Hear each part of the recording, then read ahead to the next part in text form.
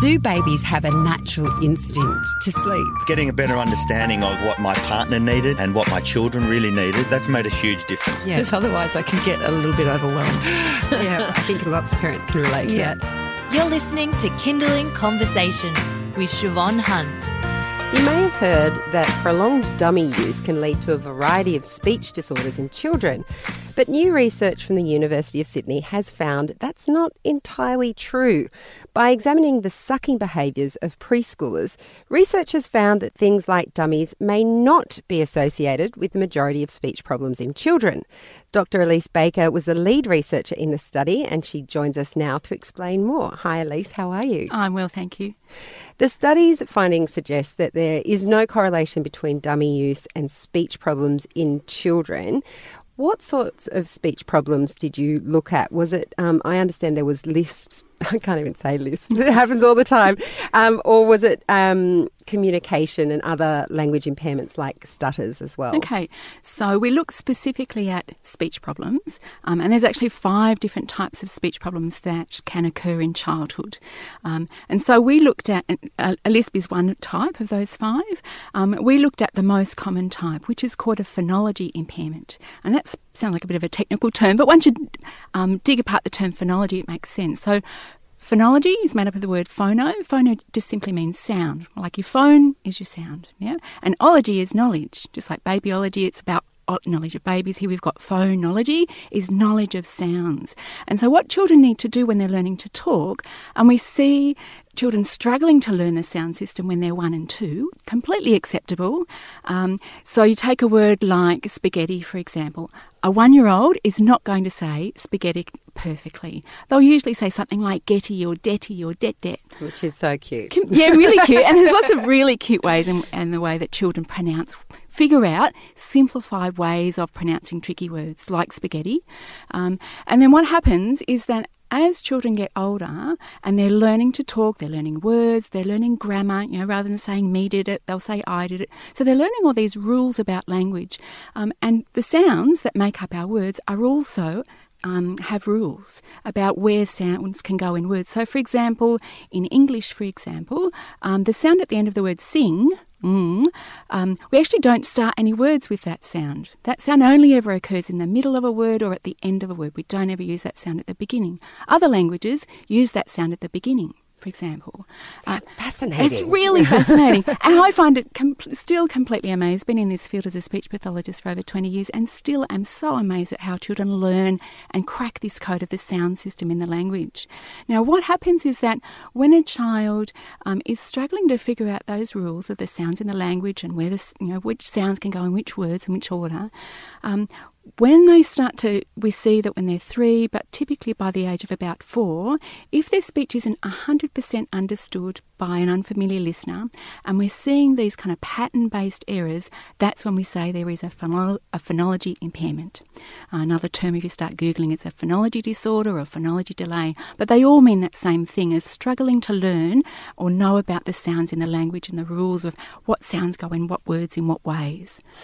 So with those sorts of, would you call those a speech impediment, or is that a different kind of... No, you would still call it a speech impediment because the child's speech, the symptom is that the child's speech is difficult to understand. And they can't enunciate properly. Yeah. So it's different to a lisp. So a lisp is when a child has a really specific difficulty with the S and just getting the tongue in the right shape to produce the clear S sound. Sometimes children will produce an S with their tongue between their teeth and it sounds like quite a muffled, like a TH sound instead of a nice clear S. Sometimes they'll let the air, for a lisp, they'll let the air out the sides of their tongue, so it's quite sloshy, like a sound. And that's another type of lisp. So lisp is one thing. In this study for children with dummies, we didn't include any children with lisps because it's a different kind of problem. We wanted to look specifically at children that had this phonology impairment.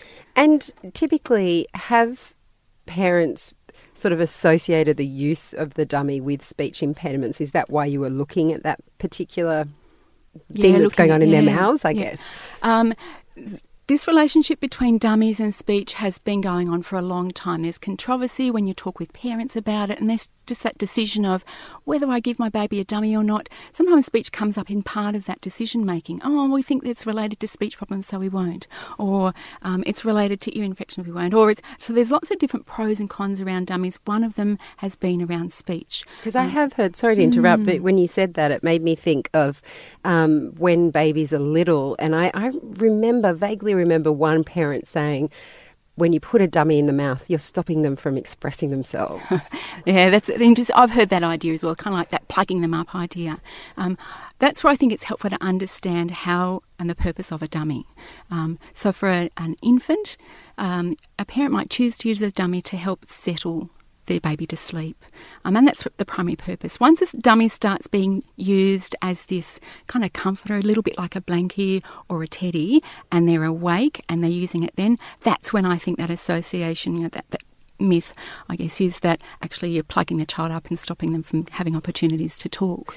But what you found in this research, at least, is that the dummy itself isn't where the challenges come for a child in terms of language development. That's right. So what we did is we recruited 199 children from in and around Sydney, and we had a portion of those children, 134 of those children actually had this phonology impairment, and then the rest of the children had no speech problem at all.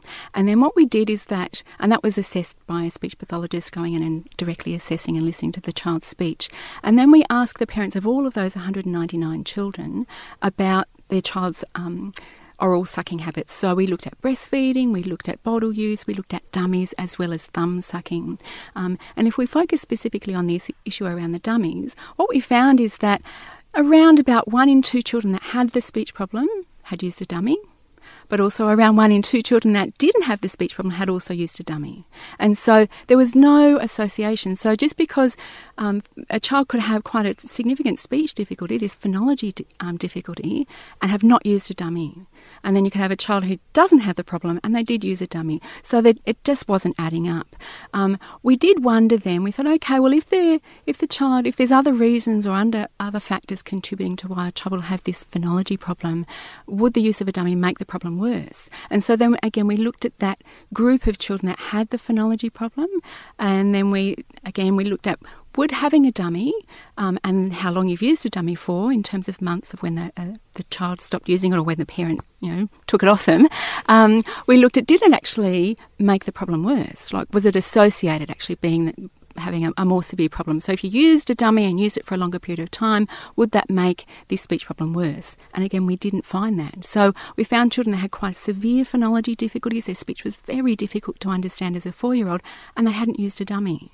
And then we saw children who also had this phonology problem, and their speech was a bit easier to understand, was still an issue, but it was a bit easier to understand, and they had used a dummy. So again, there wasn't a clear relationship there. So I think for this point from our study, for this common type of speech problem called this phonology impairment, dummy use does not seem to be related. So the big question is, I guess, what is causing that speech delay or the issues with getting their words right, which I was having problem with just then? Oh, look, that is the holy grail of research for a speech pathologist.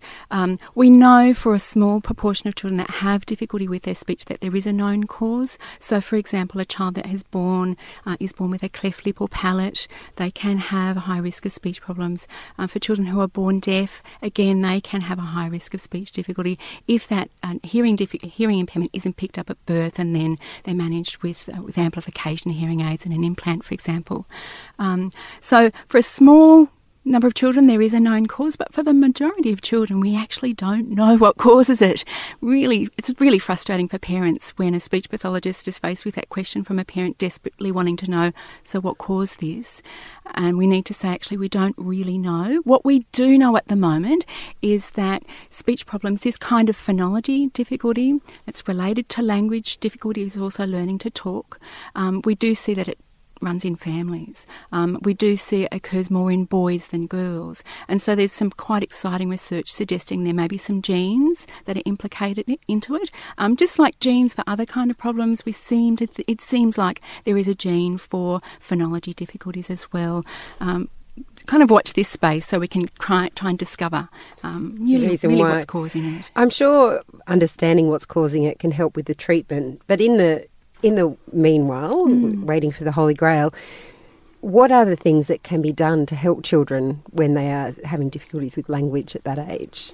Okay, I think I guess it's helpful for parents to know some of these milestones to know whether or not they should be worried. So if a parent has a 2-year-old, it's okay for a 2-year-old's speech, around about half to 3/4 of their speech, should be understood by an unfamiliar listener. So that means that someone who's unfamiliar with your 2-year-old is probably going to struggle to understand your child, and that's okay. It's normal for a 2-year-old to have errors in their speech. For a 3-year-old, it should be around about 3/4 of what a 3-year-old says should be understood by people unfamiliar with your child. So again, if unfamiliar listeners, let's say someone at the bread shop, or you're going out to the shops and your child says something and they say, "Oh, what did you say?" A puzzled look. Then that's okay some of the time, but by the time a child is 4, their speech should be 100% clear or intelligible, understood by people who are unfamiliar with the child. But is it still okay that they get words wrong?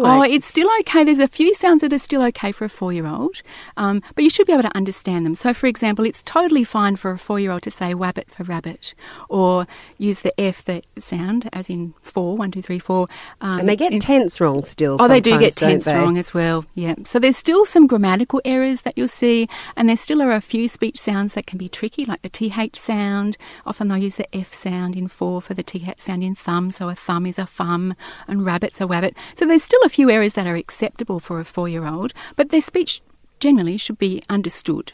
Yeah? Yes. And so when parents are starting to get concerned that actually I'm having to interpret for my child too much, they're not understood, or sometimes, I've had parents that often that point of referral can be the beginning of the year when a child starts preschool, when they're 3 or 4, and they start to listen to the speech of their child's peers, and they realise actually these other kids' speech is easier to understand than my child's speech. I'm a bit worried.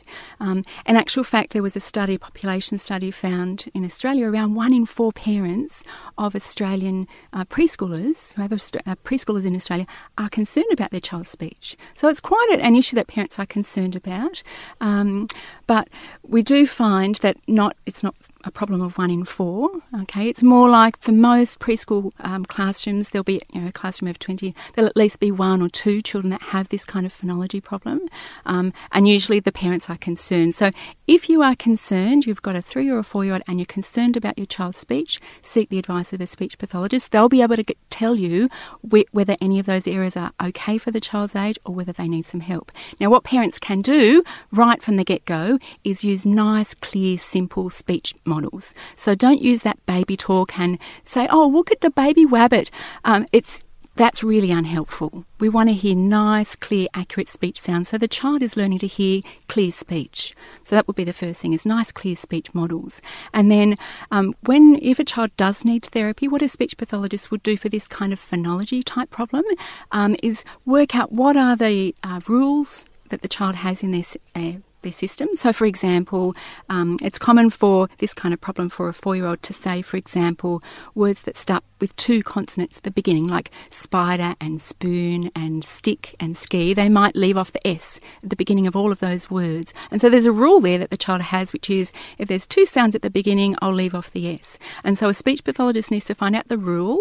And once you've figured out the rule that the child is having trouble with, then the therapy is designed to teach the child the right kind of rules. One of the typical kind of procedures in this therapy approach is having words that pair together. So, for example, spy and pie, for example. If a child has that rule of, I'm going to take off the S sound in spy, then it'll sound like the word pie. And so we'll have little pictures there of a spy and a pie, or a key and a ski.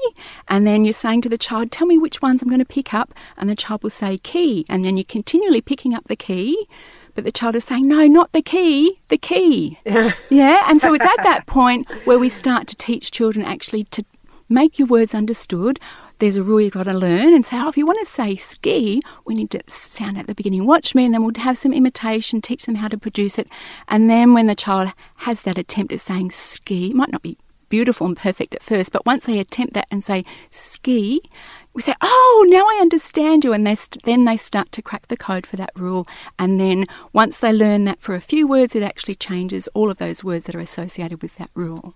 So fascinating. Oh, yeah, you sound like a detective. I love it. It is. It's a little bit like when working and listening to a child to start with. It's like a Sudoku puzzle and figuring out what are the rules that they've learned and what are the rules that they haven't picked up, and have they got their own little rules that we then need to figure out and help them unravel and learn to match their speech to the adult. I bet you're good at Sudoku.